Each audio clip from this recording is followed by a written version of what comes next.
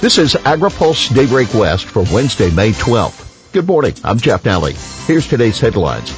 Fallout from drought order. Aggies appeal to Congress on taxes. Biden pushes hazard pay for essential workers.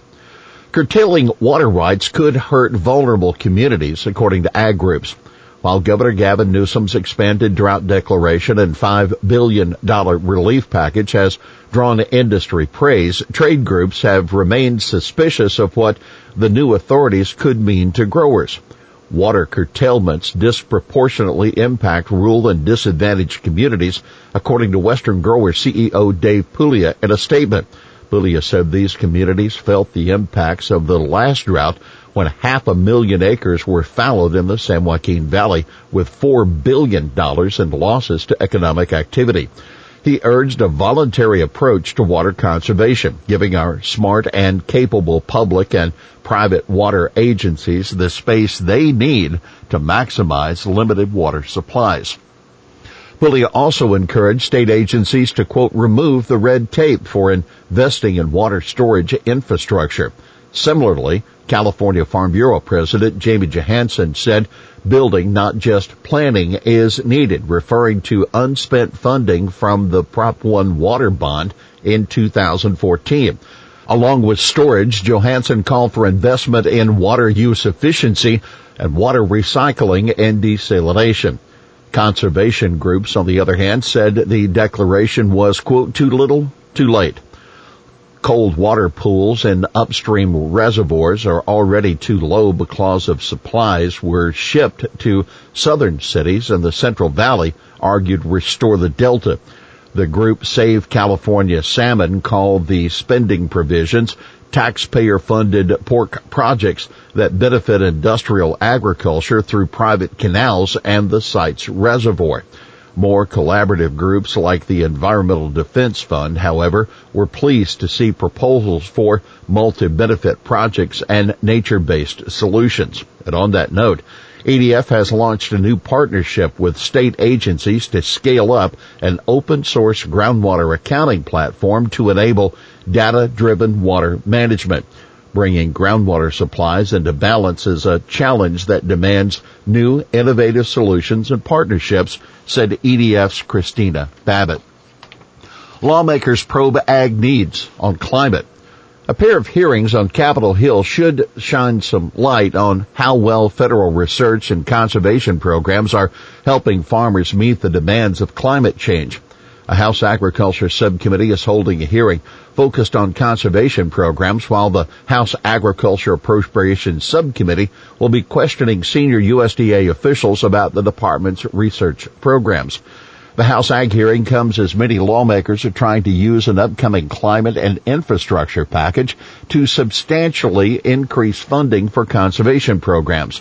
The witnesses at the hearing today will include Jamie Johansson, president of California Farm Bureau. The appropriations hearing, Representative Shelley Pingree, a Maine Democrat, will be among the subcommittee members seeking to find out what the department will do to expand the use of climate-smart practices. Farm groups, leave tax rules alone. Farm groups are stepping up the pressure on Congress to reject President Joe Biden's proposals for increasing taxes on capital gains. More than 40 organizations have signed a letter to congressional leaders saying the proposals threaten the transition to a new generation of farmers. The letter contends eliminating stepped-up basis on inherited assets could lead to unintended consequences, including limiting the availability of land for new farmers. Biden was called for taxing appreciated gains at death, and he also wants to raise the top capital gains rate and sharply limit the use of like-kind exchanges to defer taxes on land. Keep in mind, the tax proposals are more than revenue raisers. Biden says they're needed to reduce economic inequality, which will be the focus of a House Ways and Means hearing today. Now, for more on the issue of like-kind exchanges, read the weekly AgriPulse newsletter.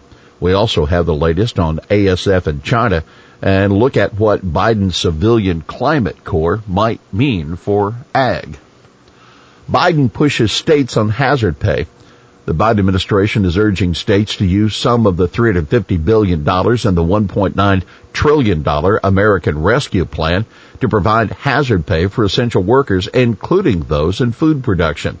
Workers at farms, food production facilities, grocery stores, and restaurants are eligible for higher pay under the legislation, that according to rules being issued by the Treasury Department. The department notes many essential workers are people of color or low-wage workers. The United Food and Commercial Workers International Union lauded the administration for stressing that hazard pay should be 1, prioritized for essential workers. 2, the premium pay can and should be retroactive. 3, the premium pay is intended for a broad range of essential workers, including grocery, meat packing, and healthcare workers. And 4, it can be employer provided. Here's today's He Said It.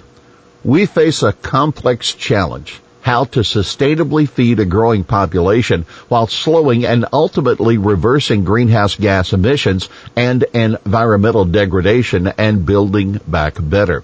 To be effective, our approaches need to be innovative as our farmers and as dynamic as the shifting context in which they operate. That Agriculture Secretary Tom Vilsack in addressing a global food security forum sponsored by the Chicago Council on Global Affairs. Well, that's Daybreak West for this Wednesday, May 12th. For the latest news out of Washington, D.C., visit agripulse.com. For AgriPulse Daybreak West, I'm Jeff Alley.